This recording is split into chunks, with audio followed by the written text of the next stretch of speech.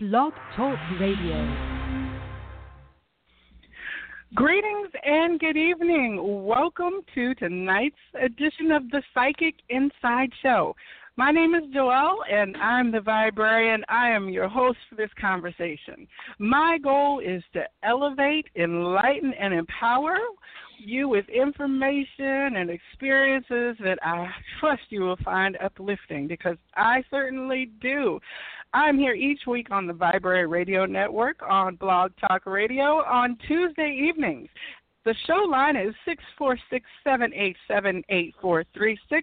You can give me a call during the broadcast. If you have a question for my guest at any time, just press the #1, the hashtag 1, as you know it in Twitter world, and I will get you on the air as soon as possible. Now, we're streaming live here, and while that's happening, we have online community coming together. I like to call it the Good Vibe Tribe, and you can connect with us on Facebook and Instagram. You can find me at The Vibrarian. Now, everybody says, what is that word? I'm a librarian who's elevated to a higher frequency. So Vibrarian is B-I-B-E, as in energy, I-A-N.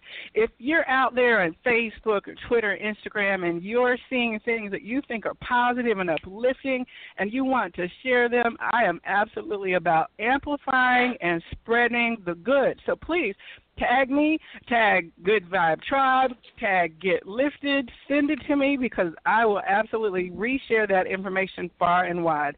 I think we spend entirely too much time passing on the negative and all the dramatic stuff, and I would rather be engaged in spreading a little bit of sunshine everywhere I go.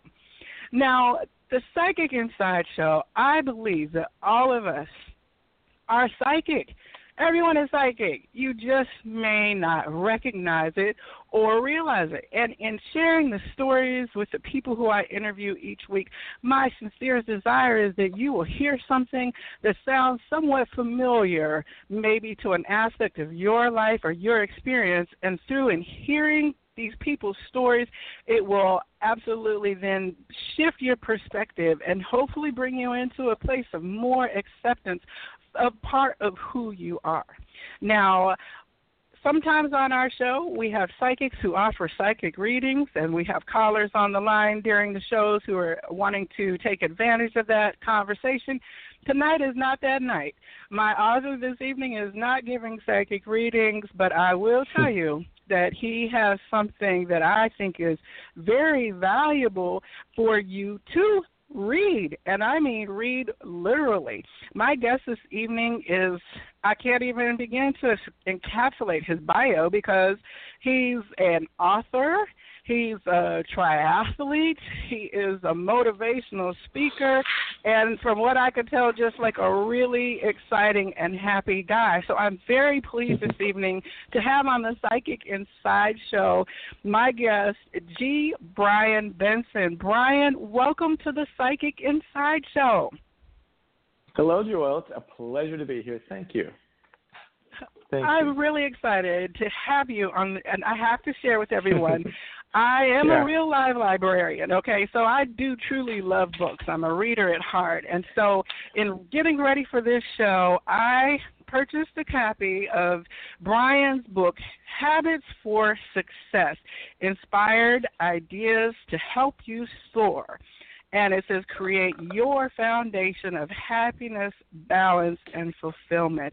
Brian, I am really enjoying what I have read so far in your book, and I'm learning a little bit about you through the pages, but there's so many aspects of your life that are intriguing that, okay, let me just start to say, one of the most unique things I read about you is that you have actually biked across the United States of America. And how does one wake up and say, I'm hopping? I mean, I've seen Forrest Gump, right? He started running across the country. But, I mean, how did you come to be on a bicycle biking across the highways and byways of this country of ours? Oh, wow. Well, when I was in college, I was pretty active, and I was doing triathlons, where you swim, bike, and run, those races at the time. And I kind of always felt like I'd like to ride my bike across the country. And about 5 or 6 years later, the opportunity to do it just kind of fell into my lap. I was working at a place, and I was going to be leaving there. It was in Northern California, and I was going to be heading back up to Oregon to run my family business, and I had about 6 months before I was to take over. And so a friend of mine who I worked with in Northern California told me about this bike ride that he had done 10 years before. It was a fundraiser.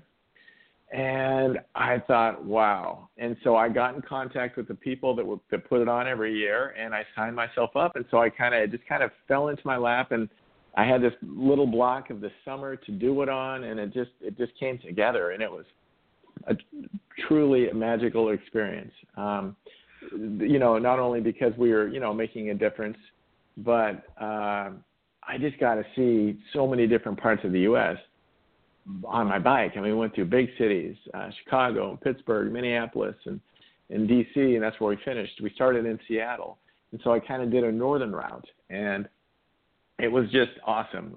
We stayed at an abbey with monks in North Dakota. We stayed on an Indian reservation, Native American Indian reservation in Montana. We stayed at kind of an Amish community in Pennsylvania. So little tiny towns, big cities. We just went through Yellowstone. So just really saw, all the different aspects of America over the course of 9 weeks. And there was 20 of us. 9 weeks, okay. Mm. Yeah, and there was 20 of us, and we knew where we were going every day. We had the route kind of planned, and we knew what city we were headed to, and some, you could kind of go at your own pace. I mean, I was a cyclist, and I was, some days I felt like just going by myself and just hammering, and other days I, hung out and just rode kind of a little more leisurely pace with some other folks, and it was just really, really amazing. And one day a week, we would stay at a place for an extra day and do a community service project. And so it was just fascinating. That is amazing. I mean, I can't even imagine, like the Great American Road Trip, even in a car, and here you are bicycling. It had to be just really curiosities and then commonalities. Like you got to see the things that were different about each place, and then the things that were common about each place as well. Was your group like of all ages of people who were doing this? Yeah. Or was it mostly adult people? Or? Well, actually, I was the second oldest person. I had just turned 30. There was another guy that was a couple years older than me, so most of the people were probably college students age. There's a few people in their 20s, so so probably between about 18 and 34 or something. So pretty younger, yeah. Now, and your ultimate goal of this was actually a service call, because you were then raising money for something that you felt worthwhile about getting on your bicycle and bicycling thousands of miles for. Yeah, I mean, it was called Bike Aid, and the money that we raised went to a whole bunch of different kind of self-sustainable grassroots type programs. And the people that had set it up 10 years before and had it going annually really had it dialed in nicely, and they connected with a lot of really cool, unique nonprofits along the way, and so we got to learn about them along the way. And at the very end, there was two other groups. There was one that left from Portland and one from San Francisco as well. So there's three groups of us heading across America, and we all finished in D.C. at the same time. And we voted on how to allot that money that was raised. And I think altogether we raised $150,000 between probably about 60 people. And so it was awesome. Really cool. Yeah, I was able to be of service while also having just an adventure of a lifetime. Now, have you written a book about that experience, or is one in the works at some point? Because it seems like that would really be a collection of fascinating people who you had conversation with and encountered along that trip. Well, no, you're right. And I mean, I think I have a little bit in the book, the habits that I talk about, and I've briefly talked about it in different things here and there. But no, I'd like to flesh that out a little bit more and write some more on that for sure. Now, for sure. You seem to be a person to where a physical aspect. I can honestly say I've only seen the triathlons on TV and Ironman and all of that. I have absolutely respect for those who seek to challenge themselves through their physicality.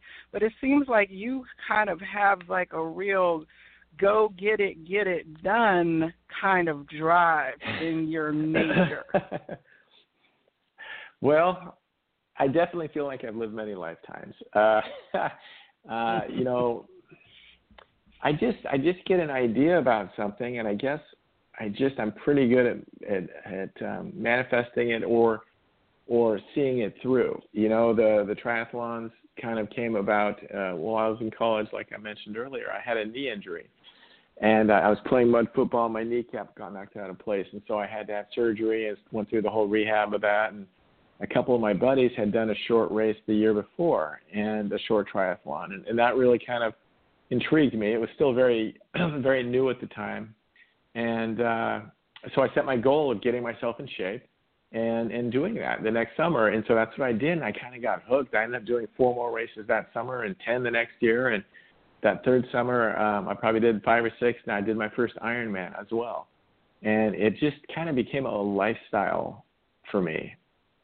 And it made me feel alive. It made me feel alive, And well, you talk about having like a feeling, like you just wanted to do it, or you were curious about it, and that seems to be a common theme for you, is that when something has kind of called to you, you answered.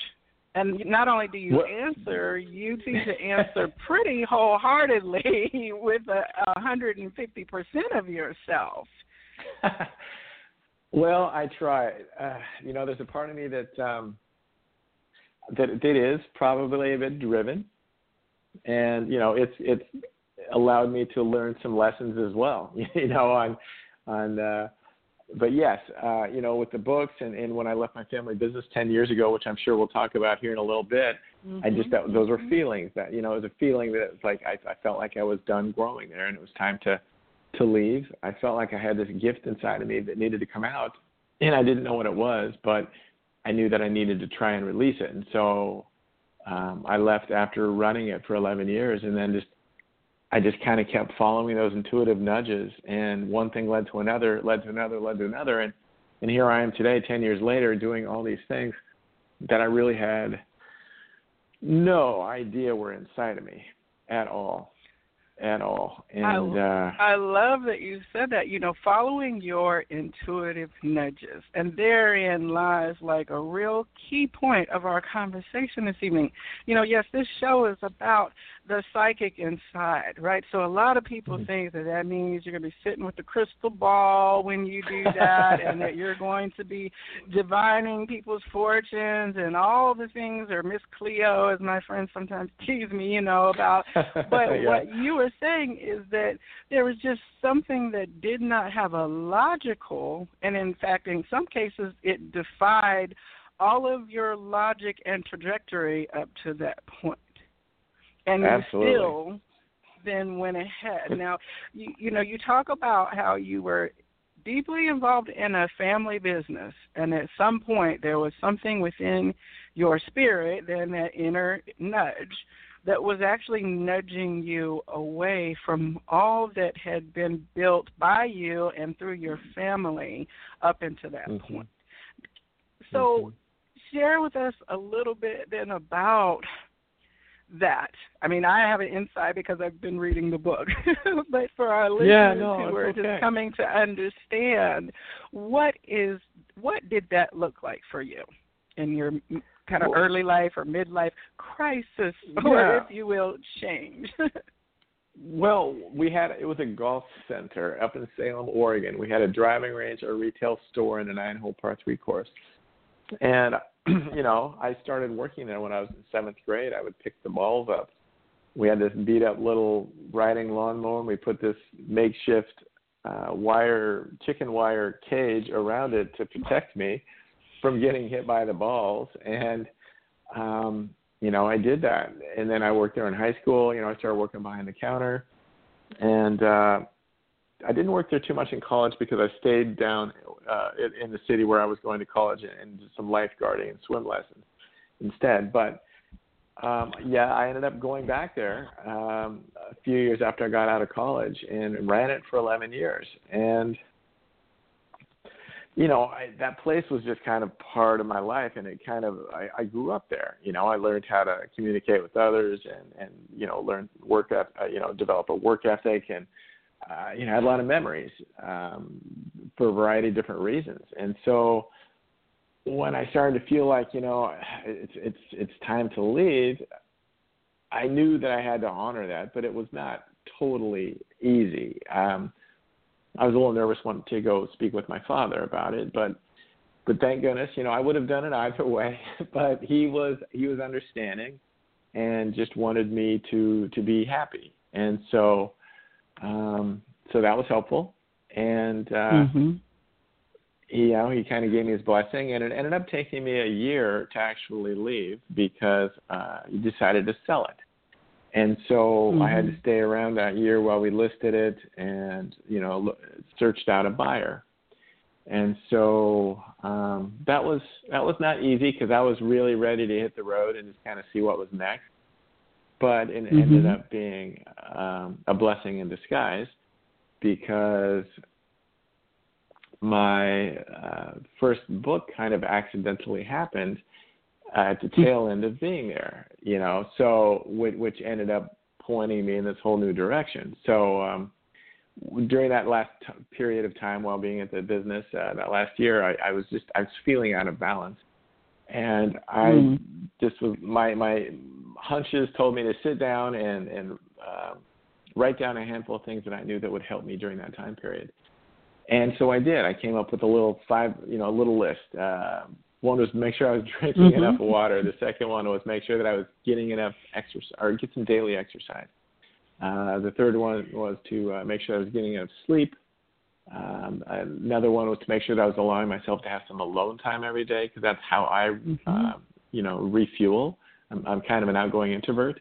And then the last one was to make sure that I was allowing myself to be creative every day. And for me back then, being creative was just to play my guitar. So I did those things, and they helped me kind of through that period. And then my intuition said, expand the list and write a book, and I'd never written anything before.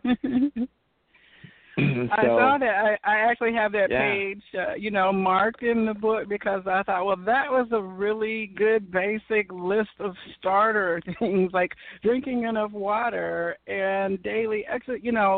There's things that people think, oh, why do I have to make a list to remember to drink enough water and have some daily alone time? But in reality, with our distractive society, and you wrote this book years ago, before the social media era probably was so entrenched in our life, but to start with that 5 things, and so I had made a note to myself to make my list of those things as well, and I thought it was curious because you had 26 and a half easy to use ideas on how to live a fun, balanced, healthy life. So what's the half? What's the half of an idea? It's goofy. I think I had 26, and a friend of mine said, it should be an even number, and I said, I'm just going to make it really weird just to make it memorable. So the half is just kind of an extra chapter where I just list out a bunch of other things that are kind of self-explanatory, and I don't talk about them in depth. So well, there you definitely, have it. Well, it was definitely helpful. The chapter that your book is really based on chapters that are many lessons. I found myself thinking, okay, I was going to be reading kind of this linear story type thing, but your book is actually a very useful tool because there are questions at the end of each discourse for helping you like really dig deeper into what the topic is of that chapter. father. And in this case, in the chapter of balance, you know, this is where you were talking about your list and having the balance in your life. And I thought it was key because you were saying, like, well, I had material comfort. I had invested time and effort in something that was also a shared activity with my father, you know, a family bonding type situation, that it had been part of your reality, but something in your spirit then was still out of balance. And to most people, then that's the point when they hear you say, oh, well, you just need to so-and-so, or you need to look at this again because, you know, not everybody has a blah, blah, blah, you know what I'm saying? But you were like, no, there's something in me that needs a different sense of equilibrium. I don't know. You didn't know at that point in time what it was you were wanting, but you knew that it was not found on the links. Yeah, you know, absolutely. It just, I think you probably agree that we don't always. We're always. I mean, I'm no different. We're always wanting to try and control the situation, control things, but to really trust and honor our intuition, it takes trust and not knowing what's going to be coming next. It's just, you just kind of got to follow that feeling. And for me, I feel very fortunate that I have been able to do that. I mean, I still have my areas where I have fear and stuff like that, and I'm trying to, you know, continually working on things. But I've been able to at least know and trust my intuition, and that, you know, it takes practice, and it just takes a few times just to kind of, you know, get into it. I think if people have never done that, but you know, and balance. One of the great things about being in balance is, I mean, there's so many benefits from it, but you can hear your intuition come through stronger the more in balance you are. Yeah. You know, so I don't think it's any accident.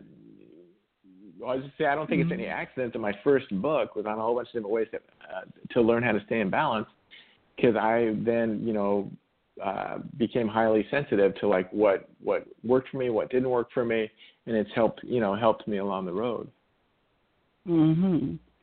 Well, you talked about like ways to perceive what your intuitive messages are. That you talked about like feeling restlessness, or people maybe repeatedly bringing stuff to your attention, like, you know, you should write a book. And you're like, oh, you know, you should write a book. And then you're like, well, dang it, how many people are going to come up to me and tell me I should write a book? Are you trying to tell me something, universe? You know, you know, and that gut feeling. But you also talk about the fact that you might actually become ill. Now, had you reached a point of like personal stress where you had started to have more negative backlash from not honoring that gut, or were you able to kind of move a little quicker through that? No, that's interesting. Wow. I think I have a couple different potential answers for you. One, you know, I think just currently, if I'm working too hard, or if I'm not giving myself the breaks that I need, or you know what I mean, and really playing and doing some of the things that we all need to do in addition to, you know, to do our work, I will get sick. And it's just kind of like spirit saying it's forcing me to take a break. But to go back a little bit, around the time when I was starting to feel like it was time to leave, I picked up a staph infection in my knee, which was really odd. And then they kind of misdiagnosed it. And so it ended up having to have it drained like 10 times, which is very painful. And then the doctor missed it. And then one guy, I don't know, some internist or something saw a copy of the whatever, and he noticed that I'd had an infection. And I had to go in for emergency surgery like a day later, and then I had to go get antibiotics in my arm for a month, like 6 weeks, every day. And so it was just like a real, excuse my French, shitty experience. And so, you know, I don't know. if I'd come to the point of telling my dad that I needed to leave by then, but I don't know. Sometimes that may or may not have played a part, but sometimes physical ailments, if we're not doing what we're supposed to be doing, will hamper us. It's interesting that you talk about the knee because I think it's in Louise Hay, who wrote the book You Can Heal Your Life. I believe that the knee is associated with restricted forward motion in our lives. Exactly, so right. And so if that was the interesting. case, it fits perfectly, right? Yeah. Well, but it's like in looking back, like you can see maybe the connectivity, but at the time you were just dealing with like a real personal crisis of your health, Oh, yeah. It's so interesting because you're saying here that a lot of times people aren't taught how to trust or that what they are experiencing is their intuition. It seems to me like because of your athletic kind of background, a lot of sports is really like your gut kind of telling you, okay, where's the opening, when to do that, this person is, you hone your senses, especially when you have opponent-based sports, to be able to sense their energy so that you can beat them to the punch or all of those things. So it seems that your intuitive follow-through might have been just a little quicker than some because you came from an active kind of engagement, if you will. But you still didn't necessarily call it at that point following your intuition. You were just like, I don't really. You mentioned feeling authentic. You did not feel like you were living in your true authenticity, although you did not know what would actually fulfill and make you feel more truthful to your being. I think that's so interesting because authenticity is one of those things that's a very personal viewpoint, whereas other people may sense you as, well, you're fake as a $4 bill, and you're like, I'm being my authentic self. Or other people are saying, wow, this is just so perfect for you, and you're like, I'm not really feeling that, so that's a very personalized perspective. It sure is, and I'm not quite sure how to answer that, but well, you talk about that. You say here in your book that when we are being true to ourselves and moving toward authenticity, others will bear witness and want to do the same. I think that it is incredibly important. It's a great way to find and share inspiration along the journey. And that really is, to me, what your books are doing, is giving others an opportunity to see what it is like for Brian to have moved from a place of point A to point B to point C in an ever-going quest to become more true to who you are.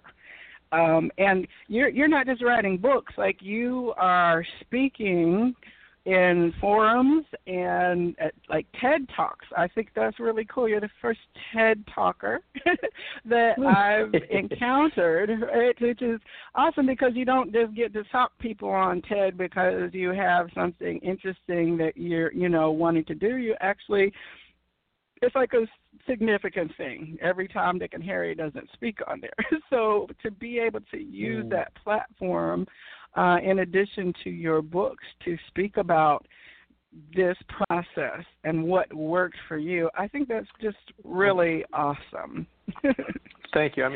Thank you. Ultimately, I guess I see myself as just someone who, I just want to be a living example for others, that if I can step out of my comfort zones and kind of, learn how to follow my intuition, anybody can. And I just want to, don't really try to ever tell anybody what to do, in any of my, the books or the videos or the content that I love to create positive content. I just try to share and tell stories and inspire and get people to really. I think ultimately, as spiritual beings having a human experience, we're here to learn and grow. And I think almost the most ultimate task that we've been given is to learn how to love and accept ourselves. And so I guess with all that I'm trying to do, I guess ultimately I'm trying to get people to learn how to love and accept themselves more. Because, as I work on it myself, because once we do that, I think if you can love yourself, everything else falls into place. Mm-hmm. Would you say at the point that you departed the first trajectory then of the family business, do you feel like that you were in love with yourself? Oh no, I've had to do a lot of work on my self-acceptance. Still do. Believe it or not. Right. Isn't it beautiful to fall in love with yourself over your lifetime? Well, yeah, I mean, it's like it's a full acceptance. It's a self-acceptance of who we are and what we have to work with, and ultimately, I think that's what we all want. And so, if we can see other people sitting comfortably in that, it's inspiring for us to kind of try and learn how to do it ourselves. Although it's kind of one of those things that we don't really know that we're doing, and it comes out in all kinds of different ways as we try to fill those voids. And those voids usually do not bring us the inner happiness that we desire. Mm-hmm. Yeah. Now, when you created space for your new trajectory, you talked about how it took you about a year to wind down the actual technicalities of the business. So at the end of that, say 1 year, and the ink is dry on the sale, and what happens next when the door then has closed on the one aspect? Where were you at that point then? Okay, so I think we did the transfer of the sale like in July of 2008, and so I had planned on moving to Reno, Nevada from Salem, Oregon in October, late October. I have a son. He's 25 now, and he was just entering high school about 30 miles away from Reno in Northern California. So I wanted to be near him while he was in high school, as well as start to kind of reinvent myself. And so I had, about 3 months to kind of 3 or 4 months to prepare for the move. And I was still rehabbing my knee, so I was trying to walk every day and start to get it stronger again after having the surgery. And, and just kind of really started getting rid of a lot of stuff, because I had a condominium, and it was, fully furnished, and had all kinds of, I love history, and I had all kinds of collections and stuff like that. And so I just kind of started purging a lot of that and making my life a little bit simpler. I mean, I had no idea then what lay before me. I really didn't. I just knew. I knew that the self-help, and I was finishing the self-help book and self-publishing at that time period as well. So I really had no idea what was ahead of me. But I was just kind of, just beginning to start another chapter. Now, you're writing the book. Now, you wrote it yourself during that time then. And did you then self-publish or I mean, I guess it's how do you say, I'm writing a book today, and you start putting together your topic. Was that stressful for you? Did you enjoy it? Was it just another? Okay. Yeah, no, it felt like I was, it was like all systems go, and so, I'm really proud of how it turned out. It's a simple book, but I just kind of poured through me, and I think I wrote it in a little over a month, and so I knew someone who had self-published a book before, and so I called her up, and she gave me some tips and put me in touch with an editor and a layout person. And I don't think Amazon Create Space was around then, so she also recommended a printer, and I shouldn't have ordered this many, but I ordered 2,000 copies. I was a fool. I've always been my eyes have always been bigger than my stomach, and so there I had this self-help book, and but it was perfect because it didn't sell very much initially because, number one, I didn't know how to market it, and number two, I was terrified to speak in front of people. So I just started feeling like I needed to work on that because if I wanted to share the message, I needed to overcome that fear. So then in Reno, I just, we can talk about, all the different things if I did step out of my comfort zone if you want to. Well, I'm coming to that next, but I wanted to know, Yeah. did you feel then did you rate the book as a success at that point, or were you feeling good and bad, or did you feel like, wow, that was, I got to do better? I mean, like, where were you with the whole thing? I was really proud of myself for doing it, because it's a lot of work to self-publish a book, and so I was really proud of it. I think one of the ways that I'm a giver by nature, and I think one of the ways that also my part of me that wasn't, it was interesting. I gave away a ton of books instead of trying to sell them to family and friends, and looking back, if a friend of mine writes a book, I want to support him. I know they would have done the same thing, but so I didn't sell a lot initially, but I was very proud of it, and so I felt very good about it, and my mother reminded me around then also that when I was 3, I told her I was put here to inspire people, and so it kind of made me think, well, okay, I guess maybe I'm on the road to that. And that kind of messed me up a little bit, though, too, because I felt like I was going to be an overnight success. And it's embarrassing to even mention it. And so my expectations got the best of me.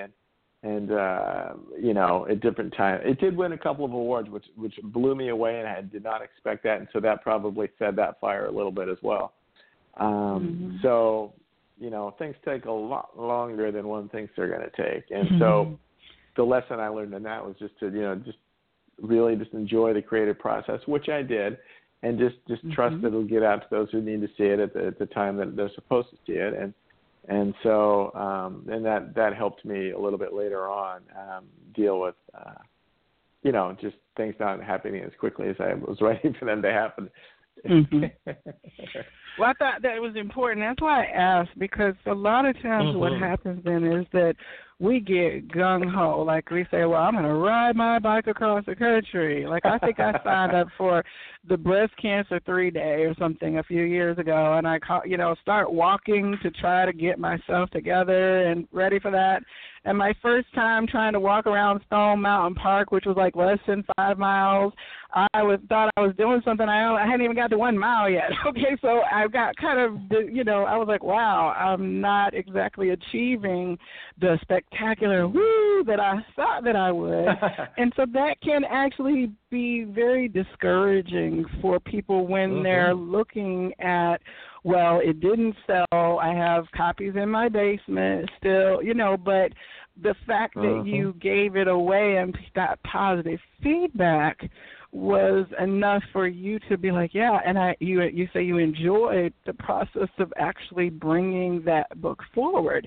So I think that's really important, because another person might have scurried back to, you couldn't go back to your family business because it had been sold, but like to what was comfortable and familiar that you had already gotten a sense of competency about. But you did not do that. You continued then to move and push yourself. You talk about moving out of your comfort zone as well. And so you talk about public speaking was like a very big challenge for you in terms of where you felt you wanted to go. Can you, what was speaking like for you before that point? Well, I hadn't really had a whole lot of public speaking experiences. I think I took a class in college, and it was okay. But while I was at the family business, we were members of our local chamber of commerce, and it was a really good one. And they met once a week, and there was a couple hundred people that would show up, and they'd pass the mic around, and you'd say something. And I was always a little nervous to do that. Or we hosted it at our place a couple times, and I'd have to speak a little bit, and it was just, I don't know, I think it all stemmed from that part of me that didn't feel adequate or whatever, looking back. And it seems weird because here I had all these successes with the triathlons and other stuff, and been successful in other things. I mean, prior to doing what I'm doing now, but yet it still was a part of me that didn't feel that worthy, and so I really fought that. Mm-hmm. So I'd really done a lot of speaking up to that point. And so you didn't then just start busting out like, well, I'm going to talk. You actually went and armed yourself with the tools that you felt would support that. So you talk about Toastmasters. I've not ever been in Toastmasters myself personally, but I know the value of that program from countless people who have spoken about overcoming absolute terror at public speaking. How long were you then? Are you still doing Toastmasters, or is it because of course it's ongoing? No. So after I moved to Reno, the first thing I did was take a couple of community college speech classes, and then I joined Toastmasters, and I wasn't in it that long. I was probably in it maybe 9 months or a year. Okay. It was a great place for me to just have an audience and learn the basics. Like you said, 35 times in your last speech. Just basic stuff like that. And they were very kind people, and so it was wonderful. But then I started. I don't know. I probably got a little scared, believe it or not, because you go through different levels. I mean, there was a combination of me not really feeling like it was the way I wanted to speak. I think looking back, I didn't know it at the time, but I do much better just doing what we're doing right now, taking questions, using the energy of the room, and just letting kind of, source come through me rather than regurgitate something. That scares me. It still does. I fear that I'm going to forget something.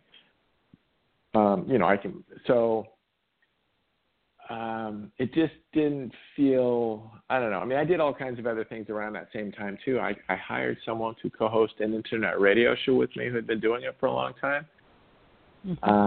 I created a workshop that I made interactive. I thought I was being clever, so I wouldn't have to talk the whole time, but I found out it worked really well that way. After the workshop came out, or after I finished writing it, I ran it in front of 5 friends of mine, and they really liked it. And it kind of surprised me, but they thought it was a really good concept of the way that I set it up. And so, being the silly guy that I was, the next day I got a map out and drew a big circle through Utah, Colorado, New Mexico, Arizona, and California, and I set up a 15-stop, 23-day trip to do book signings and workshops. And I was on the road 3 weeks after I did it in front of my friends. Oh, wow. And so, I really went for it. Now, I learned a lot of lessons on that trip. One is marketing is very important. Because I didn't market a lot of the events. I didn't know how. I mean, I didn't know the cities and the areas and where to even market it. This was way back in 2009, and social media wasn't what it is today either. But it was very humbling. Some places there was nobody there. Other places I had 1 or 2, and in a few others I had 15 or 20. And so, I'm glad I did it. I didn't sell a whole lot of books, but I learned a lot. And, I had feedback sheets that I would hand out after the workshop, or after the workshop. And more than once, somebody would write more or better eye contact. I was so shy. And the very first place that I went to was in a little tiny farming community called Delta, Utah, and it was the first town that I kind of crossed after driving like 8 or 9 hours across the Nevada desert. And when I was setting this up, I just called their Chamber of Commerce and I said, I asked if they had any bookstores. And she said, well, we're pretty small. What are you wondering about? I said, well, I told her that I wanted to, to do workshops. And she said, well, I'd like to speak at our monthly chamber luncheon. And so that was my very first time talking in front of anybody. After, 3 weeks after I did it in front of my friends, and here I am in front of 9 people. Most of them are farmers, really kind people, but they're trying to eat their lunch. It's the back room of a Mexican restaurant, and they're trying to eat their lunch while I'm trying to have them interact with. So I was like, oh my God, what have I got myself into? But here you were then speaking to a Chamber of Commerce, and you had been at Chamber of Commerce meetings with your family business for years. So yes, it's so interesting. Smaller, but yes, you're right. One thing that's so interesting that I find as a consistent theme is that people they move into things where all of the ingredients that they actually need have come already from previously seemingly unrelated experiences.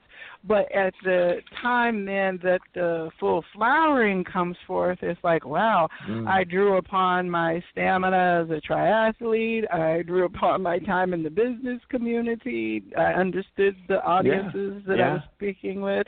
All these things coming together to be utilized in your current, at that point, endeavor. And that has, like you said, that was like 10 years ago. And since that time, I can't imagine the number of audiences of all types that you have been and had opportunity to speak with. But you talked about how, for the idea of failure, I really, that word is such a charged word, right? Because it could be seen as, well, I failed as an author because I didn't sell all my books, if that is your measuring stick. Or I failed at my message because the farmers just weren't really it wasn't having anything to do with their true reality.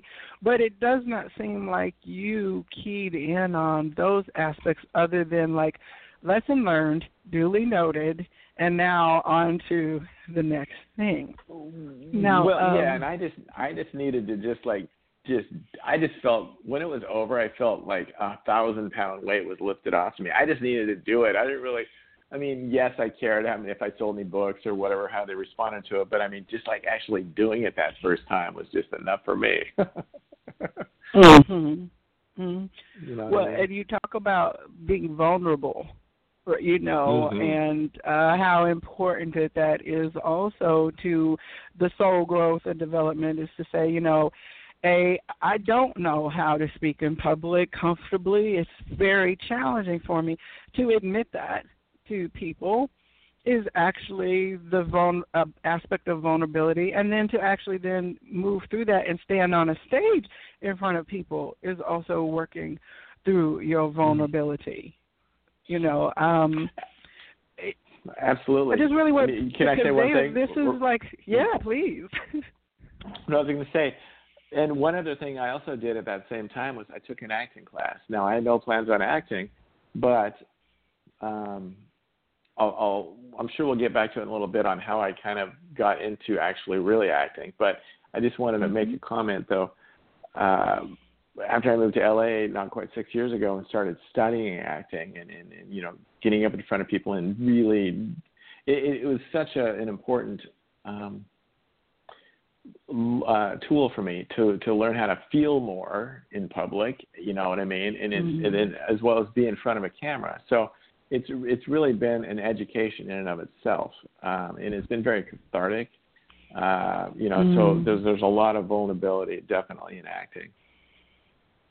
That catharsis feeling of something being able to really be released and moved through.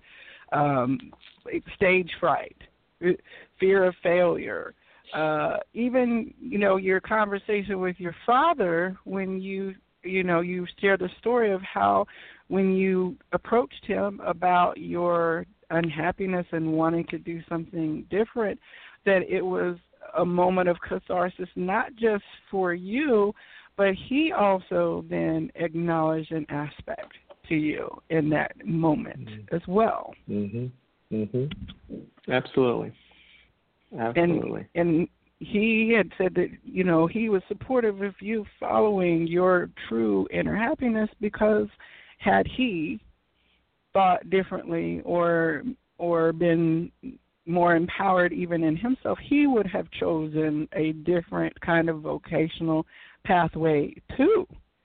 And I'm sure that observing his son kind of move through that, of course, parents are like, oh, we see you from a mile away. You know, the kids are always like worried, right? And our parents are like, yeah, we see what's happening. We just love you anyway, you know. And he very clearly gave you that message that you were no less valuable to him as a son because of not wanting to be in that moment. And that had to be a release for him as well, to see you be able to stand in your authenticity as well, you know. Well, thank you for saying that. Yeah, no, I never really, I mean, I thought about it like that, but not really like you just mentioned it. So that was very sweet. Yeah. Well, we hold so many things in our energy, right? We like being a human. It's not easy, right? Because we're being human in a world where we're seeing ourselves through our external environment, and that includes other people, which by mirroring, that can be painful and fraught with tension for us, depending on how strong we are in our personal identity. And, you know, that's really key as you get, you know, your themes of authenticity, honoring your inner nudge and following your inner compass to do that which makes you happy and balanced and fulfilled. All of those things they leave you open to ridicule. They leave you open to judgment from those who don't understand it. And so, you know, I definitely feel like your story of doing that is absolutely helping people. You know, I mean, it's given me so much just to talk about in our conversation this evening. Wow. Thank you. Now, so you're at this point, then you're speaking, you've got your book, you're speaking, you're doing your workshop, and then how is the acting presented? Like, what then came up in your soul that says, you know what, you did all this, but guess what? Now there's something else that we want to do. Well, so I took an acting class around that same time as well. Just I kind of found a mentor in my community college speech classes, a gentleman named Joe Giampapa, a wonderful man. He'd written some books and did a lot of motivational speaking himself, and just very, very high vibrational and kind. And he kind of took me under his wing, and he also taught acting. And so he told me about the class, and so I thought, well, that would be another way for me to just to be more comfortable, hopefully, up, you know, in front of folks. And so I took it, and I didn't really plan on doing anything after that. But I think a week or two after the class finished, I had a dream about like a story about a street guitarist. I know that kind of sounds odd, but when I woke up, it was one of those dreams that you just like, this is important. I need to write it down. And so I did, and I then met a young filmmaker a few weeks after that, and I just thought, you know, his name was Michael Sweeney. I said, Michael, I have this idea for a short film. I don't know how to make a film. I've never acted before, but would you want to do it with me? And he said, sure. And so we found ourselves on the streets of Reno at night for about 3 or 4 nights in a row, and we filmed the little 8-minute short Guitar Man that I wrote. And I felt like it was a unique way to be able to put a lot of good messages into a film. And so while we did it, I just felt alive. And it ended up doing well at film festivals, and it just like, whoa, woke me up. Like initially I thought the way that I was going to, you know, how I told you when I was 3, I was put it to inspire people, and I thought it would be through books. But after that happened, wow, there can be a multitude of ways. And so somebody else saw that and gave me the lead in their short film, which had a really nice message. And I just felt like it was time to move to L.A. after my son graduated from high school. I felt complete in Reno. And I moved here in the middle of 2013. And just I love that. Continued, You said I felt complete.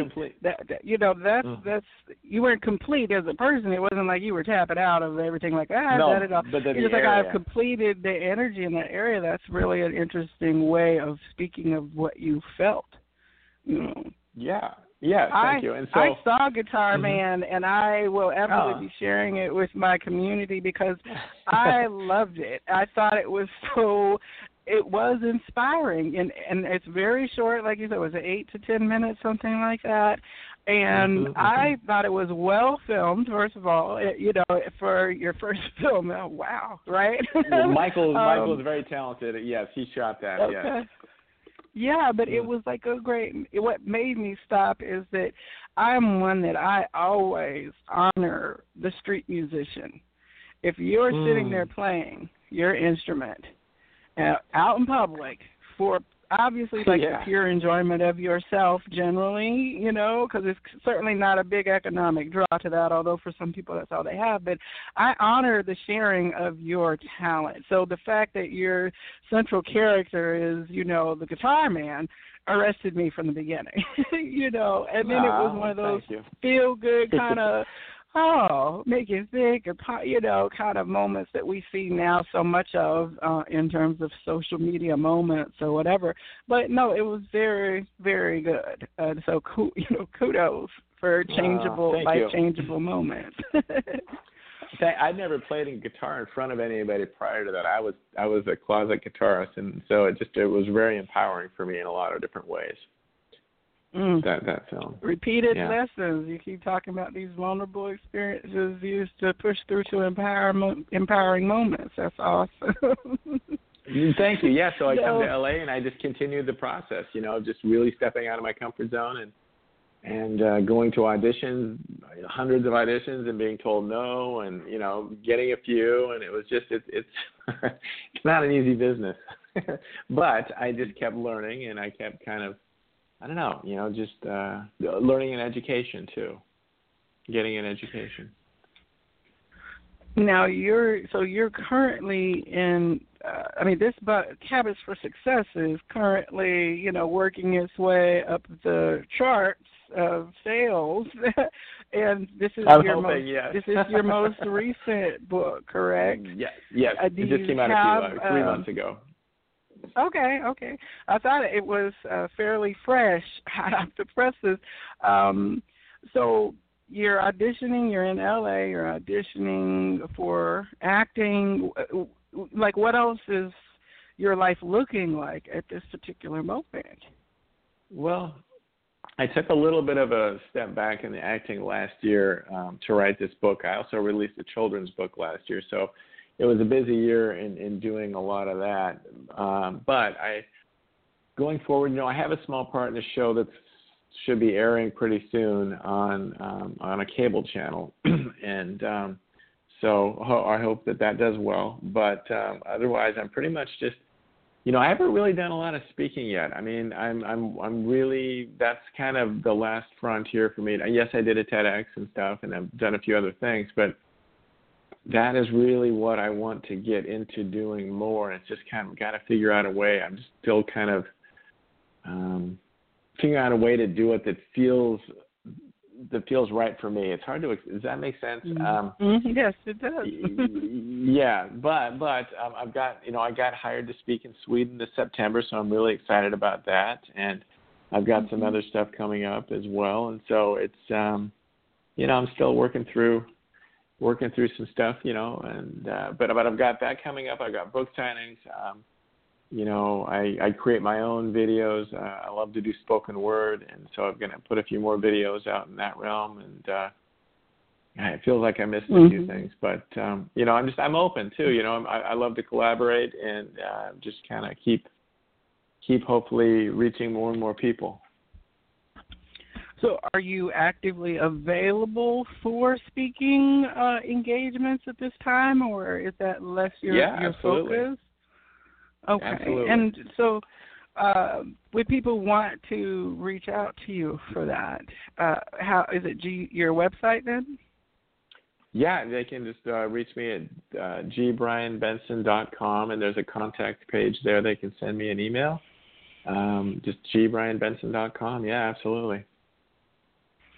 Well, one of the things about this habit, as I was reading, Habits for Success, I just was thinking, wow, this is like, something to almost have, well, of course, book club, but it'd be like beyond a book club because it's each one of these chapters is really a lesson in and of itself. And I have a couple friends who are involved in doing group therapy and group work type of fulfilling yourself.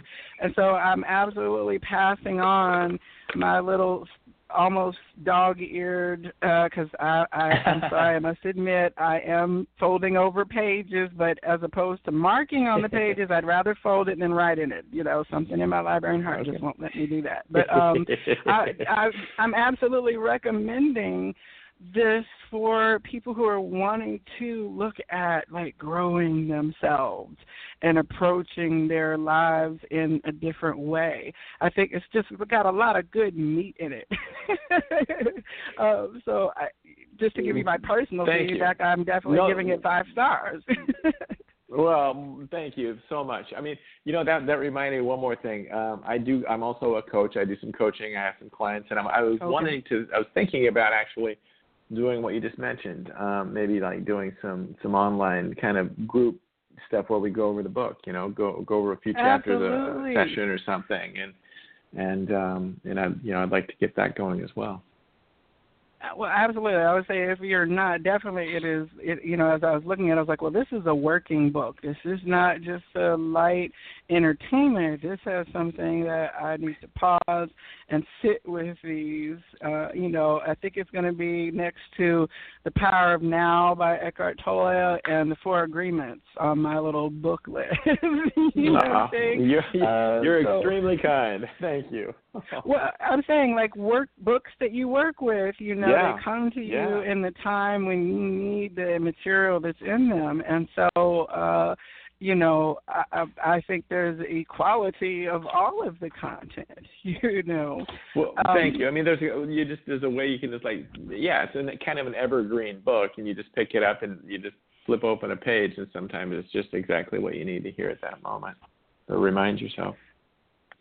Yes. Now, you did mention that you do spoken word, and there are, I think that whole cool like that vibe of the snapping fingers kind of was so hype. I would be too shy to do it like that. Yeah. Well, the whole idea of articulating ourselves in a creative way, a spoken word gives people an opportunity to say, well, I'm not a poet, because if it was a poet, I would need to do this, and it need to be in pentamic, iambic, pentatonic, whatever, right? But like in spoken word, we really have come to a place where people are expressing themselves, and it's the quality of the words and the concept of the words that are presented. And this is not something then you'll see in English literature or high school required reading, but it is certainly something that speaks to people, and poetry and spoken things is a very personal way of connecting. And in your interspersed throughout your book, you have several powerful pieces. And one of them that I would love it if you would share is light. Absolutely. Absolutely. Oh. I think I have that one memorized. I at least let's hope I do. If not, I can dive into the book. I don't know what page it's on, but okay. Page 68. Okay. Well, I will go there if I need to. So I wrote this way back in 2011, and it's interesting. When I wrote it, I kind of felt like here I am like. Well, after you hear the words, I wanted just to remind people, but I later on was realizing that was for me first and foremost. I'm just trying to remind myself. But okay, so here we go. Light. Can you see your light inside you? It shines both day and night, leading you both near and far, keeping your path in sight. Can you feel your light inside you as it courses through your veins, inspired greatness housed within, to share for all to gain. Can you taste your light inside you, flavored sweet and pure? Water, land, and truthful food grant energy and cures. Can you hear your light inside you as it comes to you in song, guiding you to flow each day, helping you stay strong? Can you touch your light inside you, compassion, joy, and heat? A tender kiss, a warm embrace, rituals to be complete. Can you sense your light inside you? It's spoken from within. Hunches, feelings, heartfelt signs, giving life a whole new spin. And will you trust your light inside you? Your gifts, your being, your core. True greatness lay in wait to be shared, enjoyed, explored.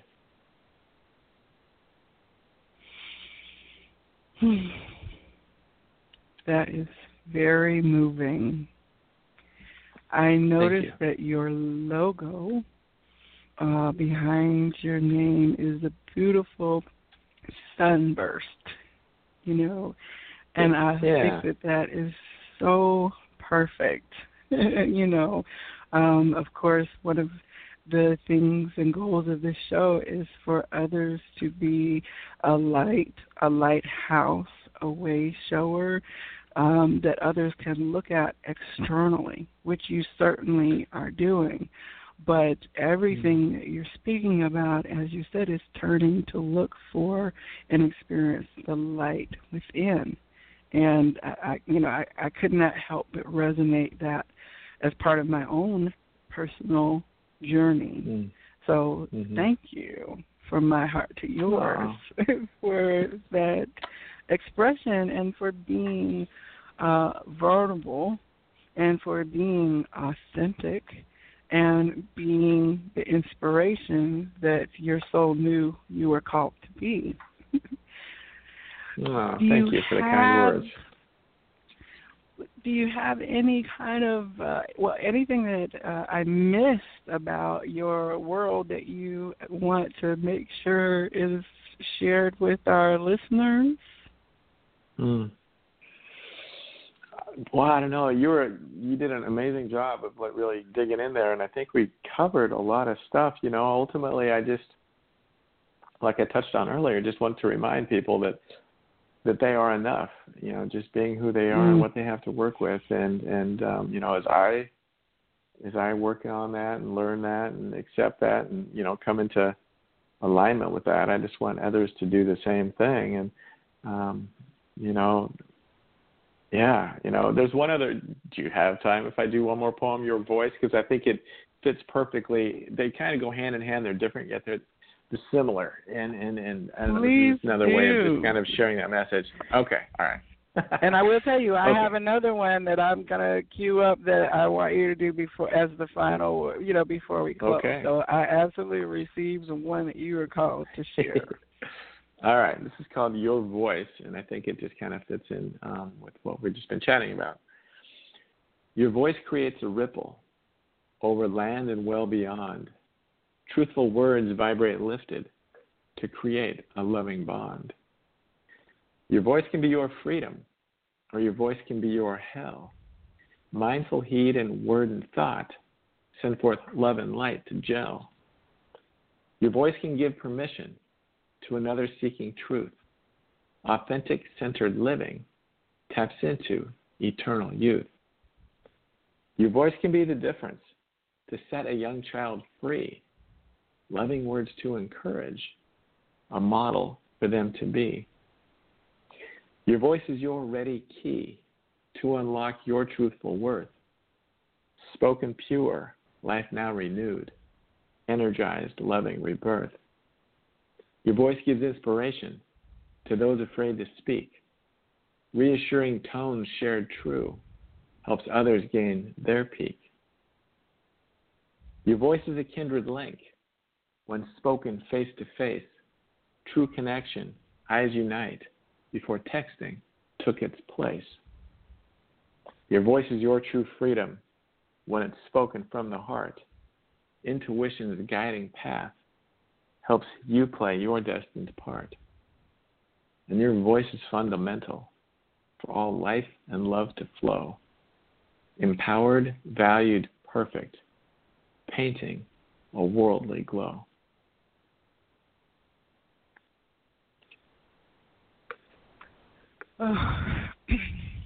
So that was absolutely a gift for me personally.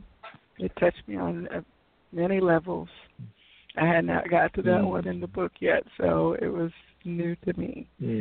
But it's an encouraging word for me on my journey as the librarian, you know. And so, yeah. Thank you for that. Okay. Let me get myself together You're here. Welcome. You know, my guest this evening is G. Brian Benson. And Brian, thank you for sharing about just the tip of the iceberg of who you were and who you have become and who you are growing into. I absolutely plan on staying connected with your Facebook page, G. Brian Benson Media. If you're looking to key it into Facebook, at G. Brian Benson Media will pull up his page, and, of course, through your website as well. But I will be staying tuned because I would love to see what you do next and participate in any of the facilitating of workshops or things that you're doing or any future books that you publish. I will absolutely be also sharing when I finish making my way through the chapters on this as well with my my Good Vibe tribe and community. For those of you who are tuning in, to these programs, I thank you so much. I'm here every Tuesday, and these conversations, I enjoy them immensely for myself, and it's absolutely an honor for me to be able to share these stories with the rest of you. You can download on iTunes or Stitcher, any of the podcast directories for those who like to listen in their car afterwards. This will also be available on the Vibrary YouTube channel for future people to encounter when the time is right for them to have that inspiring story of your life and the things that you did. I am back on Thursday for the Vibrarian Show. This week, my guest is Monique Ruffin, who is an amazing astrologer. She is going to be talking with us about the moon and what's the big deal about the moon, why it's important, and if it can move the tides, how it moves us. And so she's going to work on demystifying some of that for us. And coming up, we've got the big psychic fair in Roswell, Georgia, the 1st of April. I've got another several weeks of guests lined up for you on Tuesday evenings, and I do hope that you return for our next conversation on the Psychic Inside Show. Brian, as we close out, would you please share your piece, We Are Meant to Succeed? Absolutely. Do you know what page that's on? The other two I had memorized, but it that is one I on don't. 103. Thank you. Yeah. Thank you. And before we get, because I'm sure it's going to be a nice little emotional end to that, because I already know I love it, but thank you, Brian, for coming on the show this evening and for sharing this work and for all that I mentioned before. Truly, I honor the light in you as it has shown and illuminated me as well. Thank you, Joelle. I really appreciate it. You have an amazing, you're a very kind person. You have a lot of amazing energy, and it was wonderful speaking with you. Yay! Yeah. No, I'm serious. Yeah, I've been on lots of interviews and stuff, and you're very kind-hearted, and it comes through. I receive that. Thank you. You're welcome. All right. So we are meant to succeed. Have you ever felt whiny, angry, or sad, or tired and frustrated, and then acted mad? You're not alone. We've all been there before, when we're all out of sorts and acted quite poor. Take heart and take heed. It's the balance of life. Some days we're quite happy, others feeling some strife. The key to this game is to understand how it's played. When you know what to expect, your confusion will fade. Love flows in balance. It's where we should be. Not too high, not too low, but the middle, you see. Be thankful and happy for where you are at. Life here is for learning. It's as simple as that. So during those times when it's tough or unsure, take a step back and think thoughts good or pure. Remember a time when you had some success. Believe in yourself and never, ever second guess. Your life is perfection, the good times and bad, the easy and the tough, the happy and the sad. Each challenge brings a chance to grow and become whole, to learn from your mistakes and reconnect with your soul. We are meant to succeed, so take heart and take flight. Throw out your fears and give way to love's light. Your destiny beckons, your true nature at hand. Live life to the fullest. It's fantastic and grand.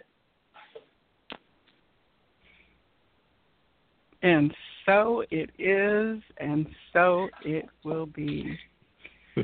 G. Brian Benson, thank you so much for joining me in the conversation this evening.